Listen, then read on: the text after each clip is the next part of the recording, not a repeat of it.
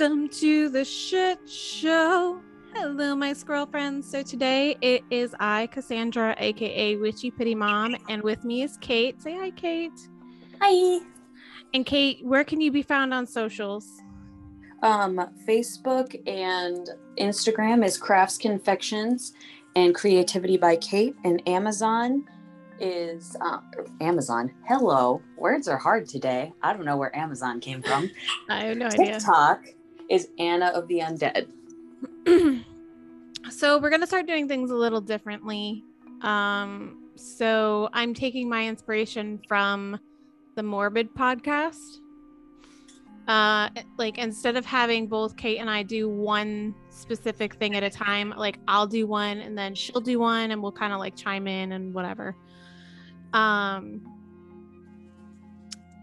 I have to say, even though it is only Tuesday, this week already feels hella long.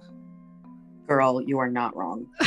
Like today I feel like it is the Mondayest of Tuesdays. Like I don't know what's happening. I know that while I'm now in my third week of my internship, I am still struggling because I'm not a morning person. And high school kids are not for you. No. And I'm going to tell you why. So since we've recorded, there have been two instances of TikTok trends happening in the school that just are blowing my mind. Apparently there's this TikTok trend that like destroying school property is cool. And so Friday and yesterday we had students ripping out toilets. And I just don't understand it. I don't understand it either, to be honest with you. Like I even posted one on TikTok and I was like, someone please explain this to me, because like I'm in my mind, I'd be like, I really feel like, do you want to go back to being supervised when you go to the bathroom like we do in kindergarten to make sure everybody hits it in the toilet correctly? Is that what you want? Because that's what you're gonna get. Right. Like I feel like I don't understand like why these kids think it's okay. And then they get mad when you're like, yeah, you're suspended. Right. Well, why? Because you destroyed school property, sir. Shut your face. Right. Like it's not that hard to understand. Like what the fuck? So now the person that I'm doing today, I have a weird fascination with him, and I wish that I could explain it. It's all right. We all got our quirks. Because there is no reason why I should like this person. Like at all. And so every girl's first boyfriend ever. Right. So this guy, I've trigger warning, we're going to be talking about necrophilia, rape, cannibalism, the whole shebang. He is not for the faint of heart. So if you skip this episode, I won't be sad. So the person that we're going to talk about today is Edmund Emil Kemper, a.k.a. Ed Kemper. He was known as the co-ed killer or the co-ed butcher. Now he was an American necrophiliac. I can never say this. The fact that we have to say American necrophiliac just makes me really sad for like the entire human race. Yeah, that's true. Maybe you can help me out with this word. I tried pronouncing it when I was practicing this and I still can't get it. It's EPHEBOPHILIC.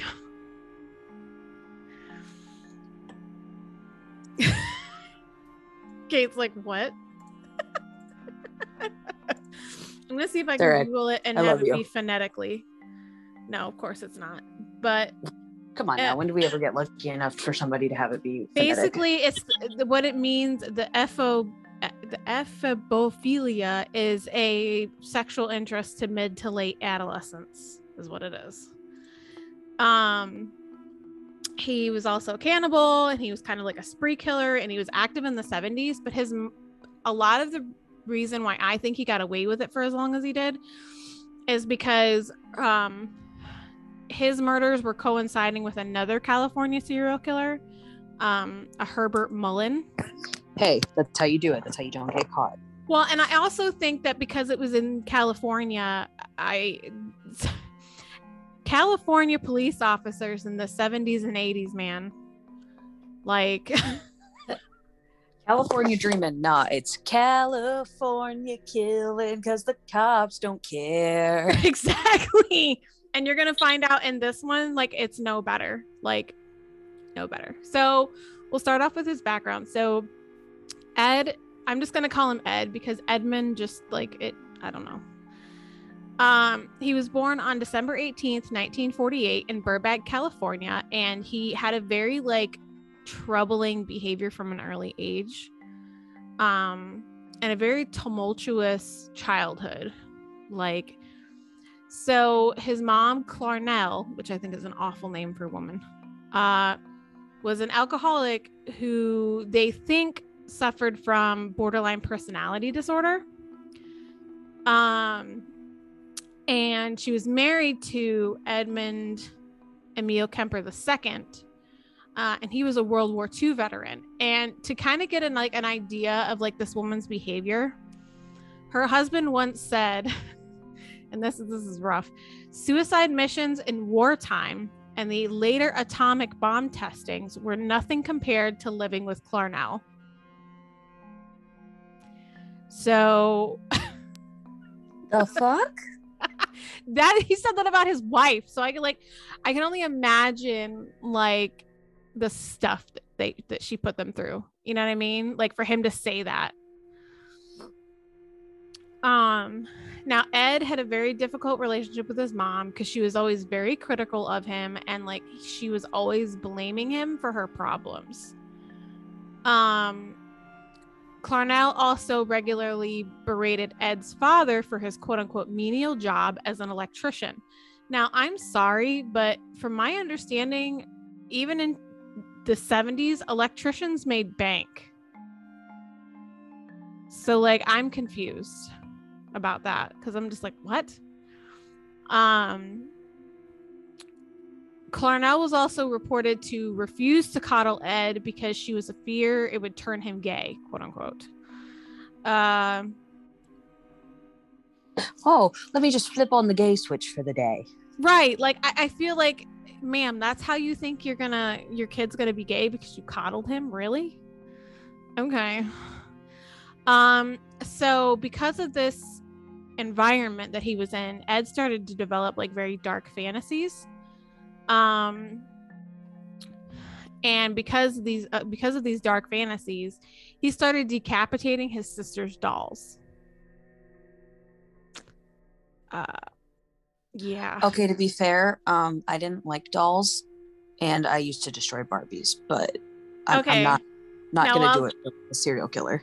Right, but here's the quote that he later said about, because remember I said, well, you guys don't know, but I told Kate that I had so much information to work with because Ed is so good about working with the cops and being interviewed that there's so much information on him. I read like 2 books, a bunch of articles, watched a few videos, like, So in one of his interviews about talking about his decapitating his sister's dolls, he said, I remember there was actually a sexual thrill when you hear that little pop and pull their heads off and hold them up by the hair, whipping their heads off, their body sitting there. That would get me off. That's who we're working with. And for some reason, I am completely fascinated. Like he was not a good guy, like at all. Like that's just disgusting. Like, yeah, why? Exactly. And then like, and this he was around like, it was around like age 10 that this was going on, right? He also used to make his sisters play really disturbing games like the electric chair and gas chamber. Okay. And the root of this game was Kemper had his sisters pretend to march him to his death. Like he already knew what was going to happen with his life. So like, I'm sorry, why did his sisters not like, this is kind of fucking weird? Well, I just don't want to know why they didn't why they continue to play with him after that. You know what I mean? Like, yeah, that's So as he got older, his dark fantasy started to turn into like real violence. And he even stalked his second grade teacher while carrying his father's bayonet. And when his sister, Susan, teased him about wanting to kiss the teacher, Kemper coldly responded, "If I kiss her, I'd have to kill her first." Like, what? Like, I can't. okay. Yeah. Now, when he turned 10, Kemper's behavior really escalated. His father left the family in 1957, and he killed both of the family's cats. One of them he buried alive and then later decapitated it. You hurt the kitty? That's not nice. Yes, I'm very upset with him about that. So because Edmund Sr. had left, Kemper's mom began to focus her aggression on him. She would make him sleep in the basement, claiming he might hurt his sisters, and she would constantly like berate him and insult him and telling him stuff like no woman will ever fall in love with him. So, you know, she's creating a wonderful human being. And at the same time, at least it wasn't one of those weird, like becomes like the like the monster-in-law that won't let her son go type of person. I mean, neither is good, but I know, but I feel like this woman, like, you know how like there's always that nature versus nurture debate? Yeah. I really think this one was a nurture. Like, I really think his mom, now he gets later diagnosed with some stuff that makes you go, okay, but I honestly think she turned him into this woman-hating monster.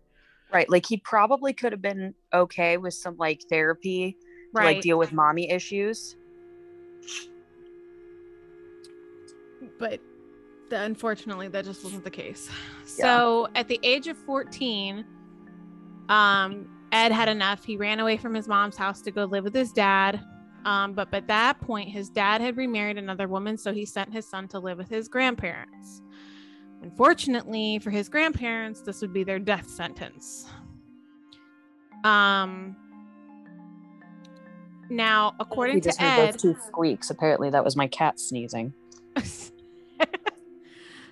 Now, according to Ed, living on his grandparents' ranch was no better than living at home because his grandfather, Edmund the First, I guess, was senile. And he complained that his grandmother, Maud, was emasculating him.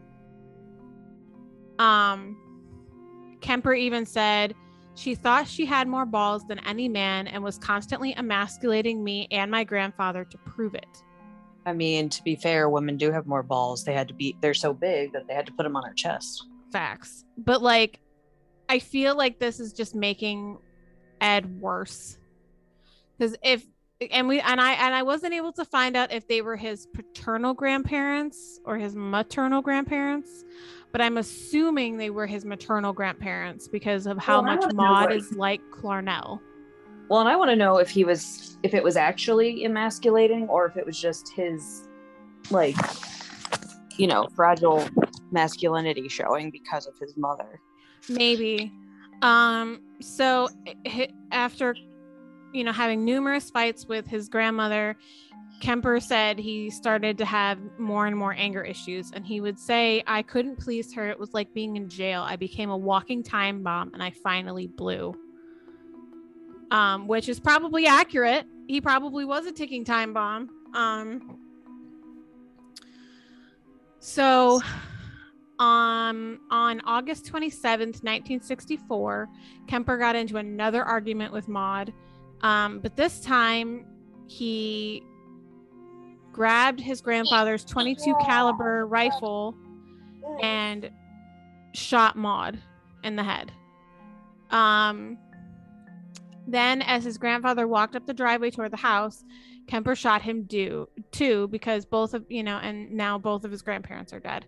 Now, later he explains he killed Maud because he, quote unquote, just wanted to see what it felt like to kill grandma. But Kemper did say that he killed his grandfather so he wouldn't have to find out that his wife had been murdered. Now, I appreciate the sentiment, Ed, but that's not how it's supposed to go. So after they were both dead, Edmund actually called Clarnell and said, I killed them. And Clarnell was able to convince him to turn himself in. And he was How would he call her and tell her that? Like, what did he think? Is that like a... I feel like it was a help me, mom. Like, I just did this. I think that's like the...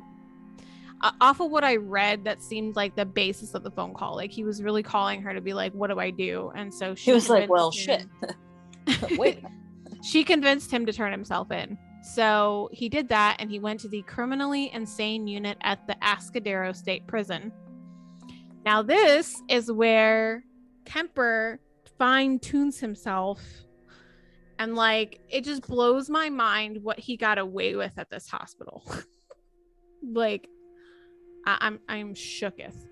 So while at Atascadero, the California Youth Authority psychiatrists and social workers disagreed with the court psychiatrist diagnoses.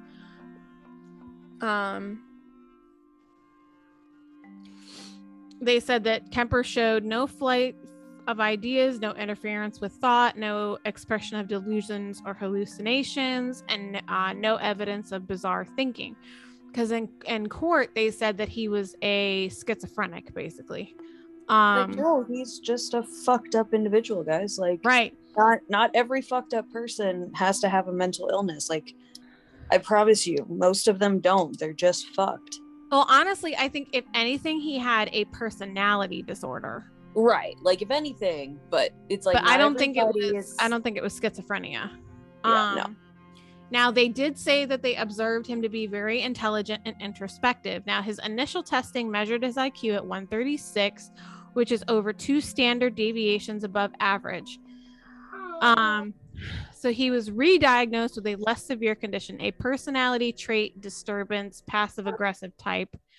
And later on, during his time at Atascadero, Kemper was given another IQ test, which gave a higher result of 145. So Kemper is like stupid smart.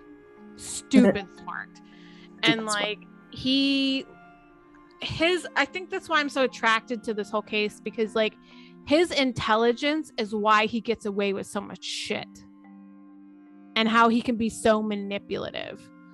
So Kemper endeared himself to his psychiatrist while at Atascadero to be like a model prisoner. And here's what gets me, okay? And I'm going to say this, and I'm just going to give it a moment of silence.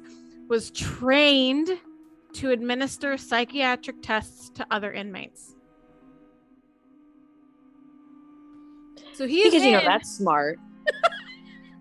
He is in a criminally insane hospital, and he's trained to administer psychiatric tests to other inmates. What?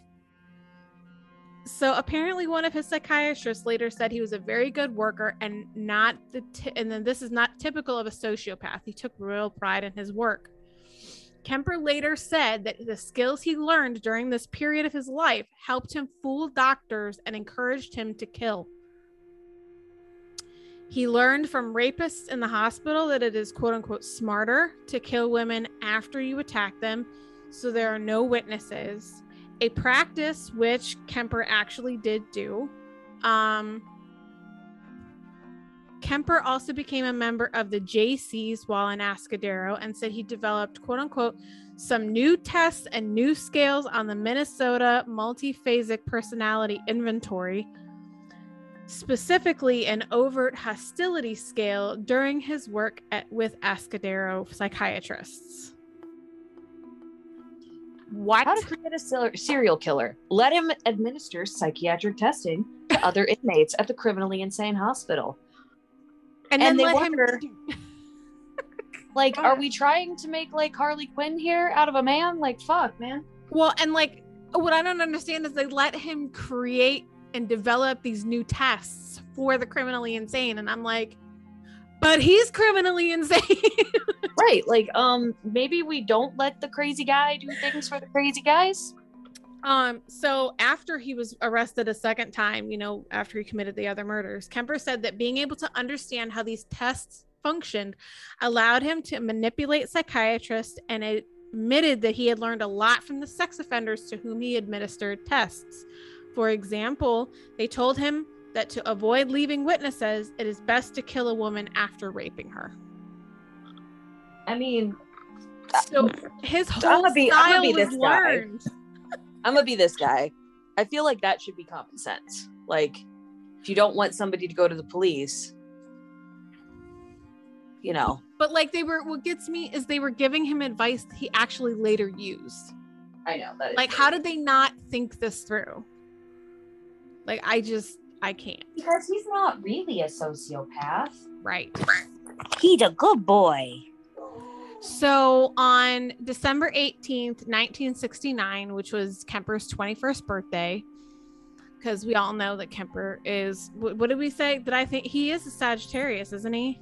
I think so, yeah. I think from I'm just going to go look at my notes because, you know, it's my show. No.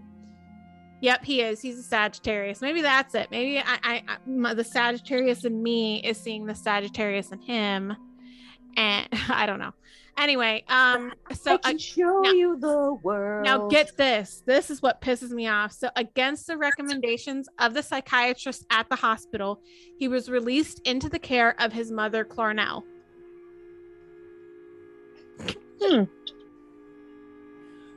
Why? Because this ends up being her death sentence too. Like, this is why we can't have nice things. Right. So when Kemper got out, Clarnell had actually remarried and taken the name Strandberg and then divorced again. So in the time he was locked up, she got married and got divorced.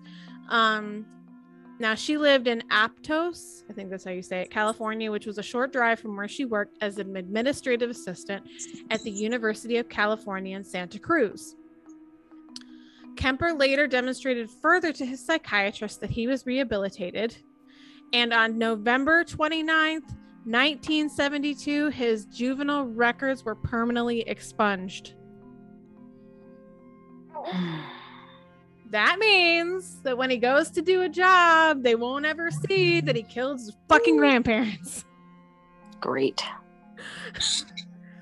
Now, I got to read you the last report from his probation psychiatrist because it just blows my mind. It says, if I were to see this patient without having any history available or getting any history from him, I would think that we are dealing with a very well-adjusted young man who had initiative, intelligence, and who was free of any psychiatric illnesses. It is my opinion that he has made a very excellent response to the years of treatment and rehabilitation, and I would see no psychiatric reason to consider him to be of any danger to himself or to any member of society. And since it may allow him more freedom as an adult to develop his potential, I would consider it reasonable to have a permanent expunction of his juvenile records. That's great. Sir. Sir. Like, I can't. So now, while staying with his mother, Kemper actually attended the community college in accordance with his parole requirements, and he had hoped to become a police officer. Which I just find comical. Nothing could go wrong there. Nothing could possibly go wrong with Edmund Kemper being a police officer. None. Yeah. That would be a completely great idea. Now get this. I can't make this up. So he was rejected because at the time of his release from Ascadero, Edmund stood at 6 feet 9 inches tall. So according to the police, he was too tall, and he was like 300 pounds.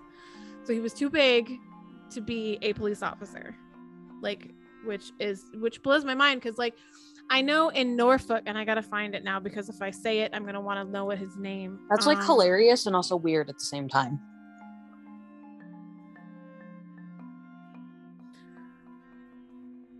So there's this police officer in Norfolk. Well, he was. He's not there anymore. He was one of the world's tallest men.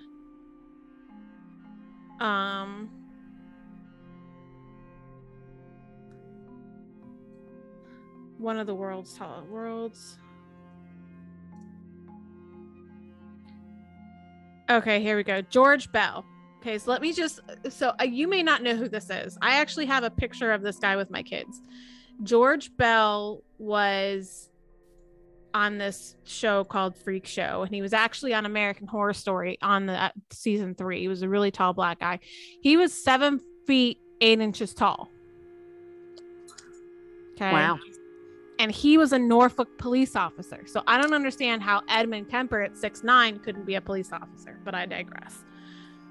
So Ed actually maintained relationships with the Santa Cruz officers despite his rejection to join the force, and he became a self-described friendly nuisance at a bar called Jury Room, a popular hangout for local law enforcement officers. So even though he was denied, he was still in the bar hanging out with these police officers, which just blows my fucking mind. Right?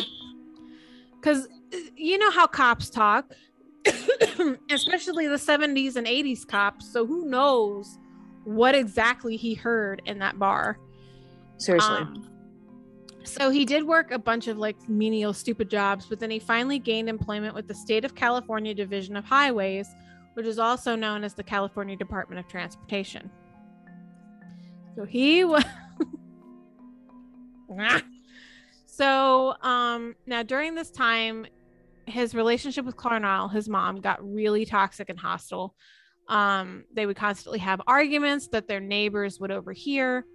Kemper later described the arguments he had with his mother around this time as the following. My mother and I started in on horrendous battles, just horrible battles, violent and vicious. I have never been in such vicious verbal battles with anyone before. It would go to fists with a man, but this was my mother, and I couldn't stand the thought of my mother and I doing these things. She insisted on it, and just over stupid things. I remember one roof raiser was whether I should have my teeth cleaned, like at a dentist. Which I'm sorry, as an adult, I can understand why mom, are you up on my business like that? But you know, then again, my mom would be, and that, you know, anyway. So when he had saved enough money from his job at the Department of Transportation, he finally moved out to live with a friend in Alameda, California. There, he still complained of being unable to get away from his mother because she would regularly call him and pay surprise visits, which would be awful. Now, he did meet a student from Turlock High School at a Santa Cruz beach, whom he became engaged with in March 1973. The engagement broke off after Kemper's second arrest, and his fiance's parents requested her name not be revealed to the public. Which I like, because I feel like they would have been like, how did you not know? You know, and like some people, I don't know. I feel like some of these cases you can live with a monster and not know you're living with a monster. 100%. So, and they might not even have been living together. They could have just been engaged, you know, so that still gives him lots of free time to do this stuff. So the same year that Kemper started working for the Highway Division, He was hit by a car while riding a motorcycle that he had recently purchased. His arm was badly injured, and he received a $15,000 settlement, which, you know, around now would be like 90,000.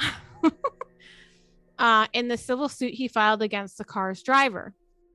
As he was driving around in the 1969 Ford Galaxy he bought with some of his settlement money, he noticed a large number of young women hitchhiking and began storing plastic bags, knives, blankets, and handcuffs in his car.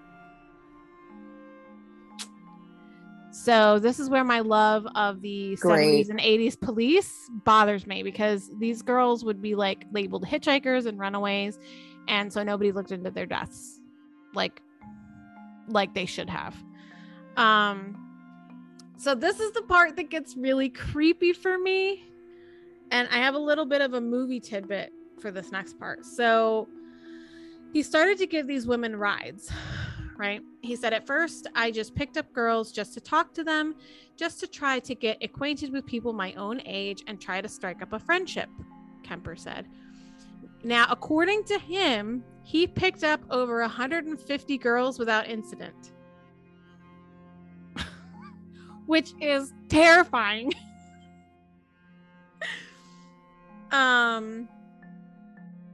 Basically, so from the book that I read, basically what it is, he was practicing his social skills and his manipulation skills on these women that he was picking up. He was practicing getting them to trust him and making them feel at ease, and that to me is just fucking nuts. But he later confessed that he couldn't suppress the urge to kill. Now later he was asked what crosses his mind when he sees a pretty girl, and Kemper said, one side of me says, wow, what an attractive chick. I'd like to talk to her and date her. But then the other side of me says, I wonder how her head would look like on a stick. And I shouldn't laugh at that, but that's kind of funny. Now, here's what gets me. So they actually used that line in American Psycho, both the movie and the book, but they attributed that line to something that Ed Gein had said, not Kemper. But Kemper was the one that said it. So fix yourself. Get your facts straight, goddammit. Facts. Okay, so now we're gonna get into the murders. So and they're quite graphic. I'm posting another trigger warning. It's graphic. So, but Kate's stuck with me, so she's just gonna have to hear it. Yeah. On May 7th, 1972, Kemper was driving in Berkeley, California, where he picked up two 18-year-old hitchhiking students from Fresno State University, Mary Ann Pesci and Anita Mary Luchessa, with the pretense of taking them to Stafford University. After driving for an hour, he managed to reach a secluded wooded area near Alameda, California, with which he was familiar from his work at the highway department. Without alerting the passengers that he had changed directions from where they wanted to go, it was there that he handcuffed Pesci and locked Luchessa in the trunk, and then strangled and stabbed Pesci to death, subsequently killing Luchessa in a similar manner. Kemper later confessed that while handcuffing Pesci, he brushed the back of his hand against one of her breasts and it embarrassed him. And he even said to her, "Whoops, I'm sorry," or something like that, after grazing her breast, despite that he was going to murder her minutes later. Like, that just... My bad. Accidental boob touch. Accidental boob touch. Right, but it's like, dude... You're apologizing for touching her tit, but you're about to kill. Okay, whatever. Now, Kemper put both of the women's bodies in the trunk of his Ford Galaxy and returned to his apartment. He was stopped on the way by a police officer for having a broken tail light. So he had the bodies in the trunk and he was stopped for a broken tail light, but the officer did not detect the corpses in the car. So he could have been caught after the first 2 murders. Now Kemper's roommate wasn't home, so he took the bodies into his apartment where he photographed and had sexual intercourse with the naked corpses before dismembering them. He then put the body parts into plastic bags, which he later abandoned near Loma Prieta Mountain. Before disposing of Pesci's and Lucchesa's severed heads in a ravine, Kemper engaged in a rumination with both of them. In August of that year, Pesci's skull was found on Loma Prieta Mountain. An extensive search failed to turn up the rest of Pesci's remains or a trace of Lucchesa. Now, mind you, he killed these girls in May, and they didn't even find her skull until August. That's insane. Right? Because, like, here's my thing about that is that he was literally caught. Granted, it was for a broken taillight, but he was literally caught. And yeah, that just okay. So now we're gonna go to September. I believe it's the same year. Yeah. So September 14th, 1972, Kemper picked up a 15-year-old dance student named a.k.a. who decided to hitchhike to a dance class after missing her bus. He again drove her to a remote area where he pulled a gun on Koo before accidentally locking himself out of his car.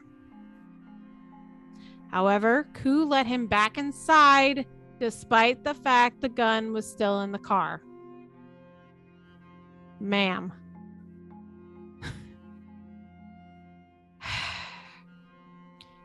Once he was back inside. I'm not trying to victim blame, but like, I know I'm trying real hard not to judge you right now, honey, but it's like, excuse me? Like, why? I would not have let him back in the car. No, especially with the gun. You had the gun. But unfortunately, once he got back inside the car, he proceeded to choke her unconscious, rape her, and kill her. Kemper's subsequently packed Koo's body into the trunk of the car, and he went to a nearby bar to have a few drinks and then returned to his apartment. I mean, that's ballsy as fuck. Now, he later confessed that after exiting the bar, he opened the trunk of his car to admire his catch like a fisherman.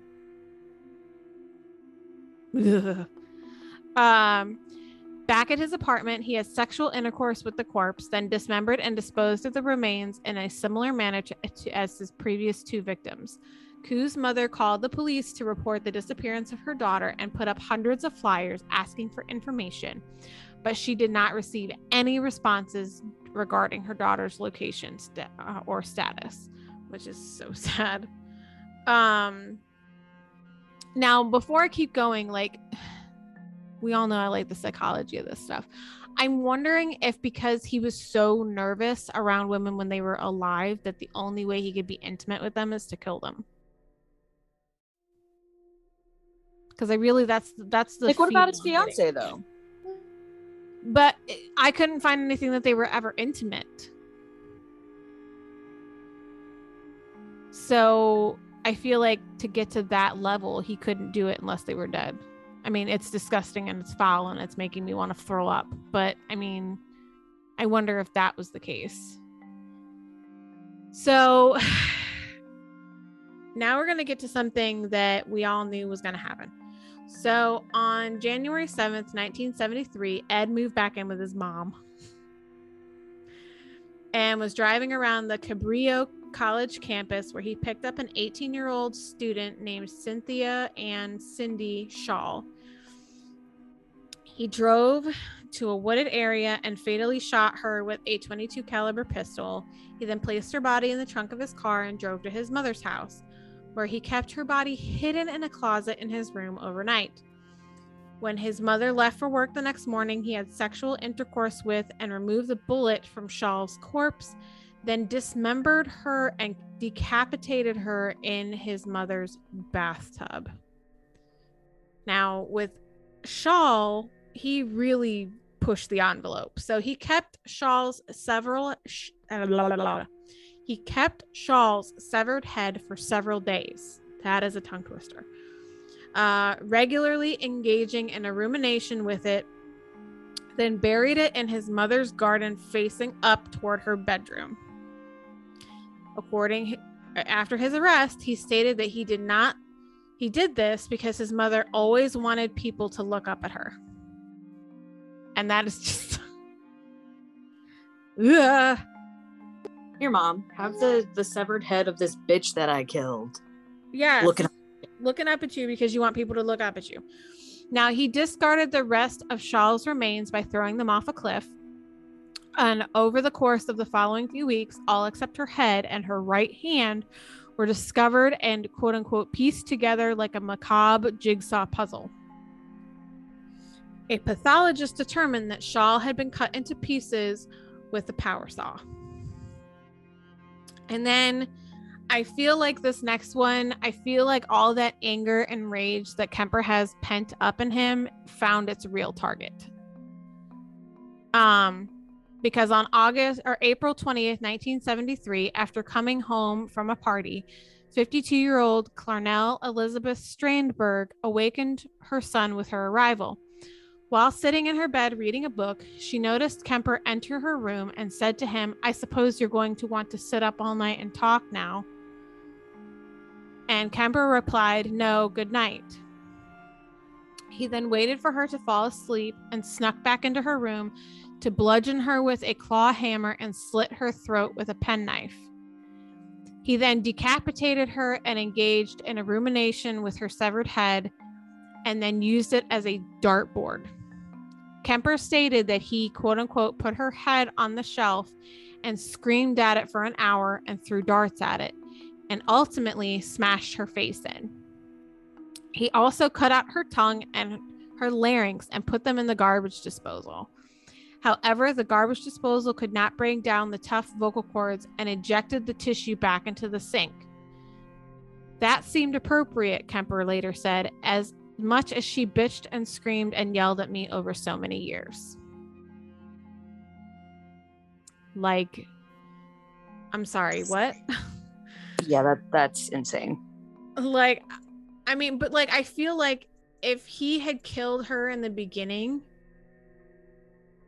I feel like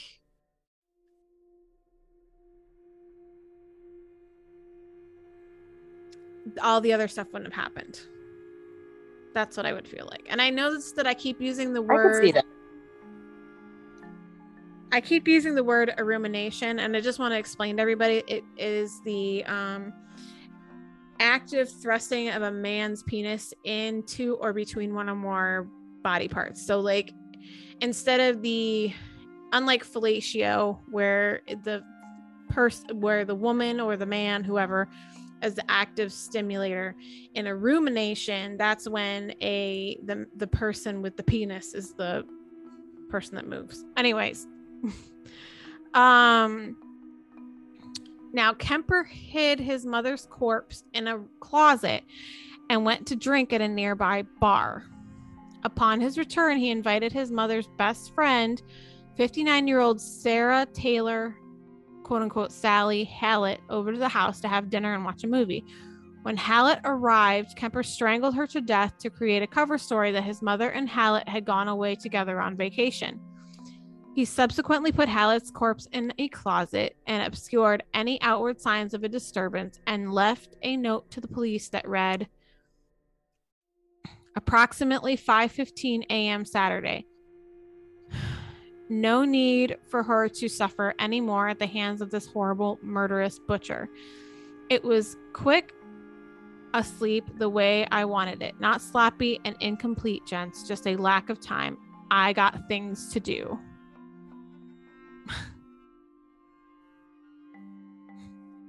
Well, alrighty then.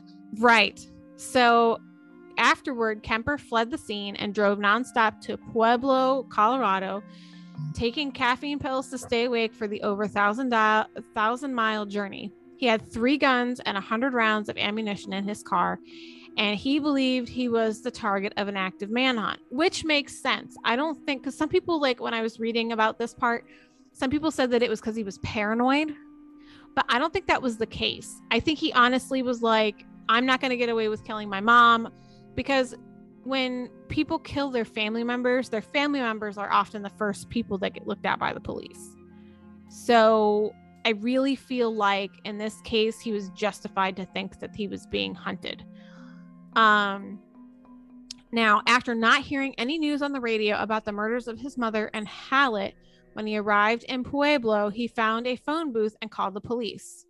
He confessed to the murders of his mother and Hallett, but the police did not take his call seriously and told him to call back later.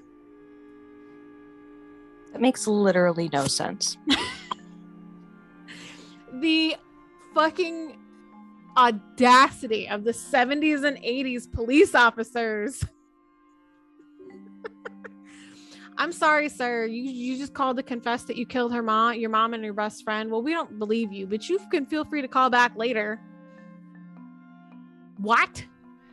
So several hours later, Kemper did call back, asking to speak to an officer he personally knew. He confessed to that officer of killing his mother and Hallett, then waited for the police to arrive and take him into custody, where he also confessed for the murders of the 6 students. Now, this is the part that was creepy to me, this part right here. In this interview, when asked why he turned himself in, Kemper said the original purpose was gone. It wasn't serving any physical or real or emotional purpose. It was just a pure waste of time. Emotionally, I couldn't handle it any longer. Toward the end there, I started feeling the folly of the whole damn thing. And at the point of near exhaustion, near collapse, I just said to hell with it and called it off. Now, in my mind, okay, I truly believe that this man didn't go, you know what, it's not worth it anymore. He could have killed so many more people and gotten away with it. Like, this man really said, you know what, this isn't worth it. This is too much. I'm done. I'm gonna turn myself in. Like, they weren't even on to him. They didn't even have him as a suspect. And this man was like, you know what, I'm done. Oh, Ed. So now Edmund Kemper was indicted on 8 counts of first-degree murder on May 7th, 1973. He was assigned the Chief Public Defender of Santa Cruz County, Attorney Jim Jackson. Due to Kemper's explicit and detailed confession, his counsel's only option was to plead not guilty by reason of insanity to the charges. So Kemper actually tried to commit suicide twice while he was in custody, but the trial still went ahead on October 23rd, 1973. Now,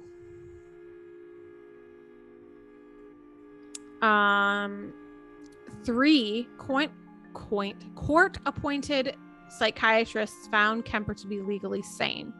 One of the psychiatrists, a Dr. Joel Fort, investigated his juvenile records and the diagnosis that he was once psychotic. Fort also interviewed Kemper, including under truth serum, and relayed to the court that Kemper had engaged in cannibalism, alleging that he had sliced flesh from his legs of his victims, then cooked and consumed these strips of flesh in a casserole. Yeah. Nevertheless, Fort determined that Kemper was fully cognizant in each case and stated that Kemper enjoyed the prospect of the infamy associated with being labeled as a murderer. Kemper later recanted the confession of cannibalism. Now, in my opinion of what I was able to get out of all the stuff I read on Ed, I really do think he wasn't actually a cannibal, because he admitted to some pretty gruesome shit. I don't think that he'd be like, you know what, though, cannibalism's a little too far, so I'm just gonna lie about that and say I didn't do it. I honestly think that he really didn't eat people. Well, I feel like that wasn't really his motive. Like, he didn't really care about that. Right. Like, I feel like the strangulation, the rape, and the killing was the goal. And so I don't think that him eating them would have really done anything for him.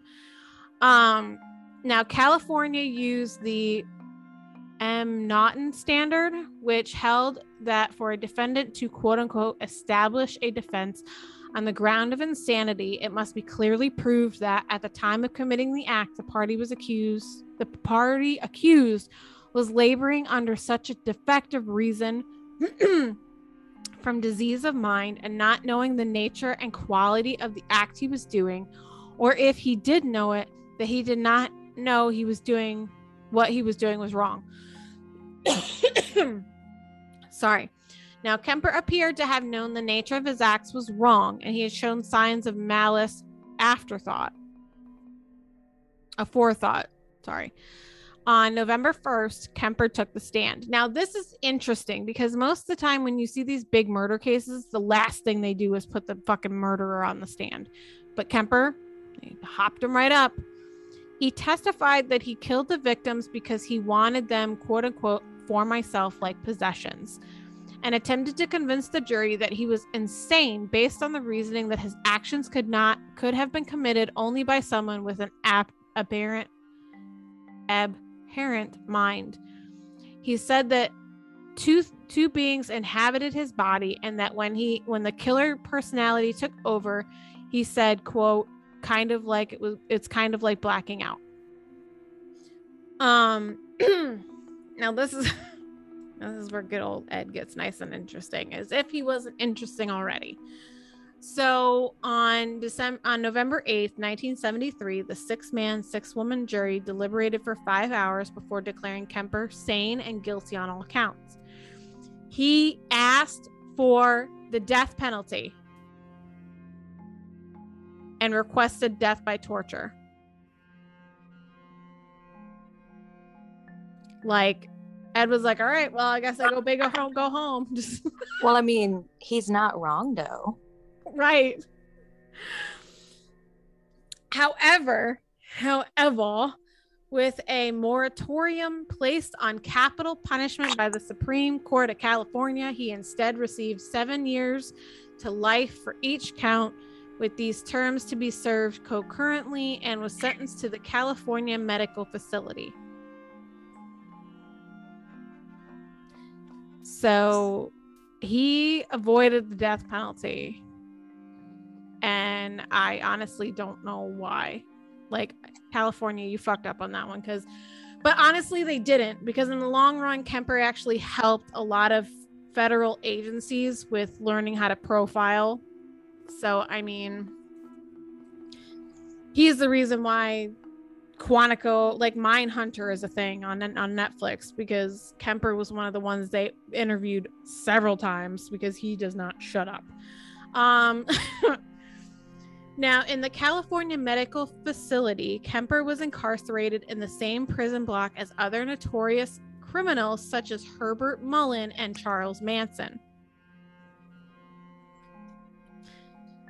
Kemper showed particular disdain for Mullen, who committed his murders at the same time in the same area as Kemper.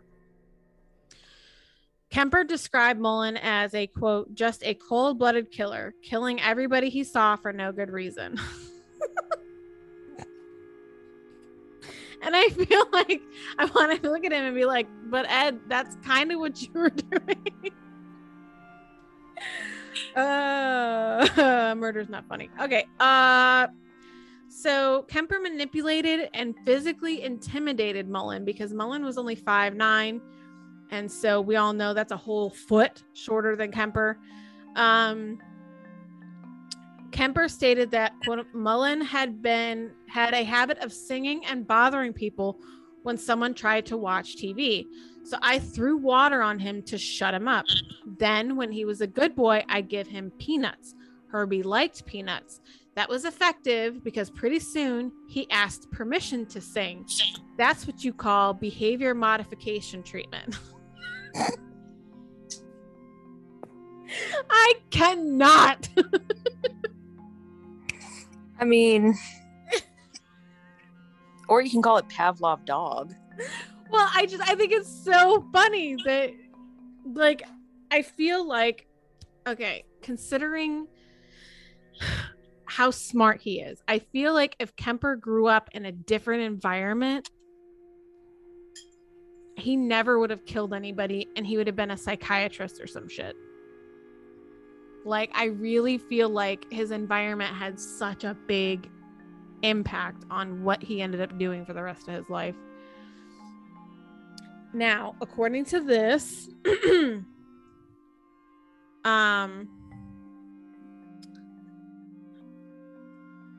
Kemper remains among the general population in prison and is considered a model prisoner.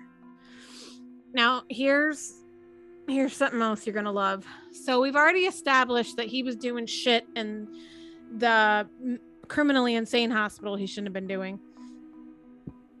So Kemper was in charge of scheduling other inmates' appointments with psychiatrists.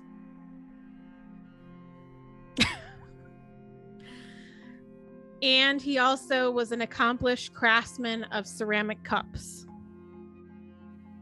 Now, I told Kate about this already. This next one. He was a prolific reader of audiobooks for the blind. A 1987 Los Angeles Times article stated that he was the coordinator of the prison's program and had personally spent over 5,000 hours narrating books with several hundred completed recordings to his name.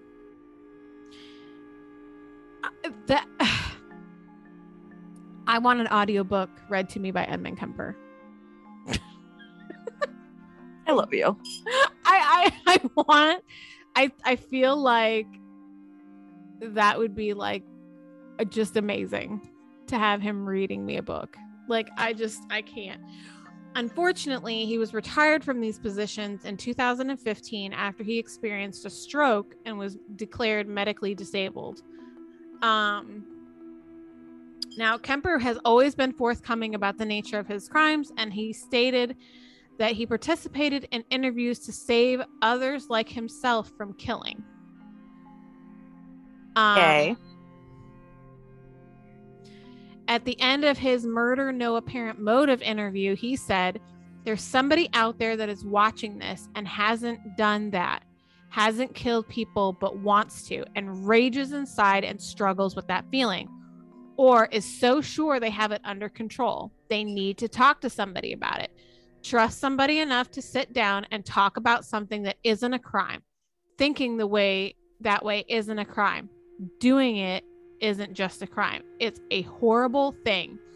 It doesn't know when to quit, and it can't be stopped easily once it starts." So, like, he knew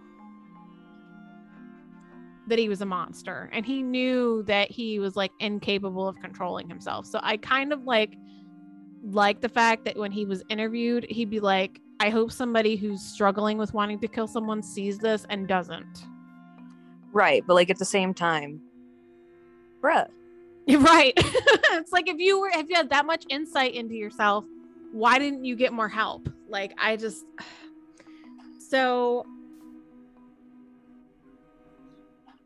Kemper was actually first eligible for parole in 1979, but he was denied parole that year, as well as the parole hearings in 1980, 1981, and 1982. He subsequently waived his right to a hearing in 1985. He was denied parole at his 1988 hearing, where he said, "Society is not ready in any shape or form for me. I can't fault them for that." Like, bruh, if you were so insightful, why did you kill people? He was denied parole again in 1991 and 1994. He then waived his right to a hearing in 97 and again in 2002. He attended the next hearing in 2007, where he was denied again for parole. Prosecutor Adrienne Simmons, I don't know, said, "We don't care how much of a model prisoner he is because of the enormity of his crimes." Kemper waived his right to hearing again in 2012, and he was denied parole in 2017 and is next eligible for parole in 2024. So, yeah, I don't know. Now, I did add some pop culture stuff to this because it just blows my mind. Okay. So one of the first things that I found was the Discovery Times show Most Evil featured Edmund Kemper in their episode on Masterminds. Kemper is described as an exotic, quote unquote, serial killer compared to Ted Bundy, John Wayne Gacy, and Jeffrey Dahmer in the novel Black House by Stephen King and Peter Straub. Now, if anybody knows, I love Stephen King, so that's probably where I started getting my obsession with Kemper from. There is a Suicide Girl model named Kemper who took her name from the serial killer. Of course. Now, here's what gets... this is one of the ones that I found that gets me, like, shooketh, right?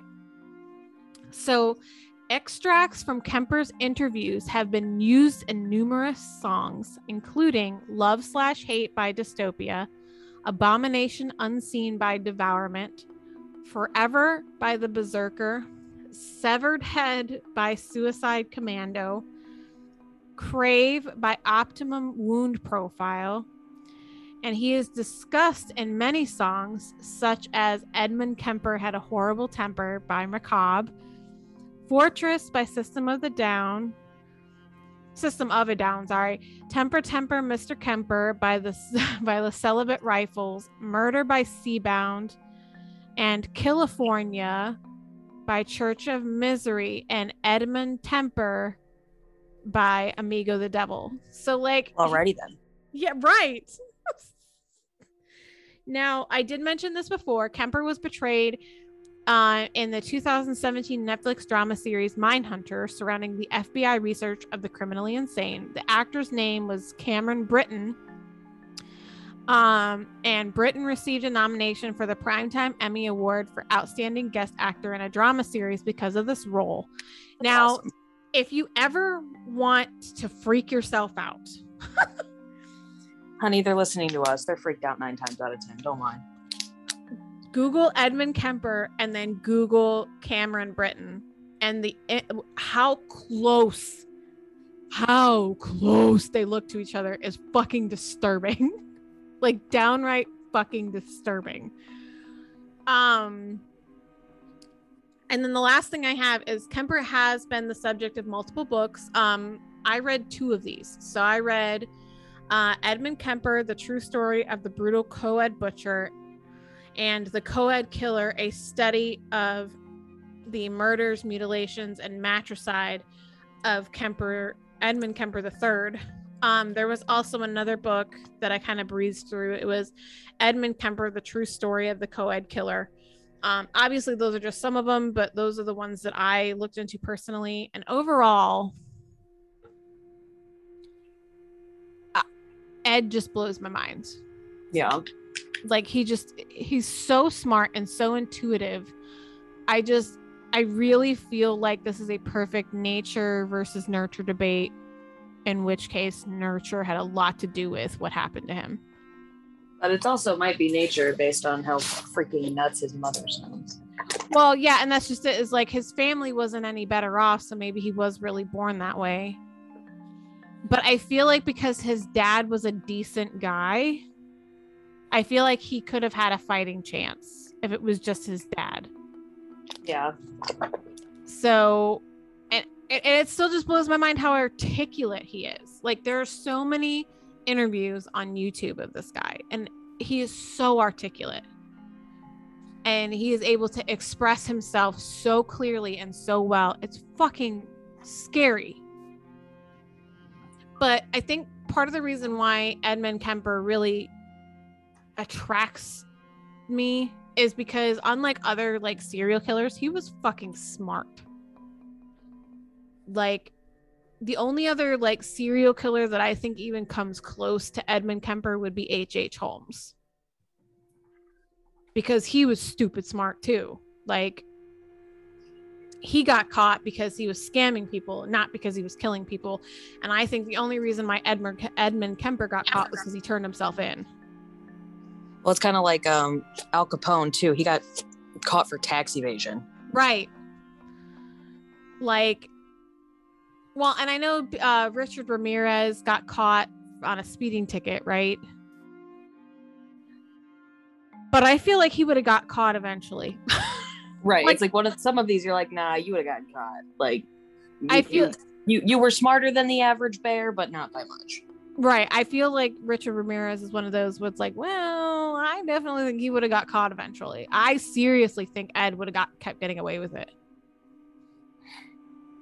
Like, just by the fact that they couldn't find some of his victims' bodies at all. Nothing. And the only reason why they knew he did it was because he said he did it. Like, that's crazy to me.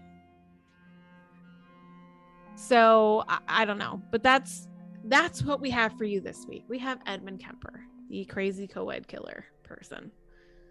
Who was not a cannibal. Who what? Who was not a cannibal. Who was not a cannibal. No, I mean, as much as I found different news articles and magazine articles where they were like, oh, he's definitely a cannibal. I really don't think he is. Just like everything, like again, like you said, if he's gonna lie, why would we pick that? Like, why is that the hill we're gonna die on? Right. Not the cannibal, not the necrophilia, no, not the jerking off with severed heads. No, that's okay, but I draw the line at being a cannibal. Right, like like okay.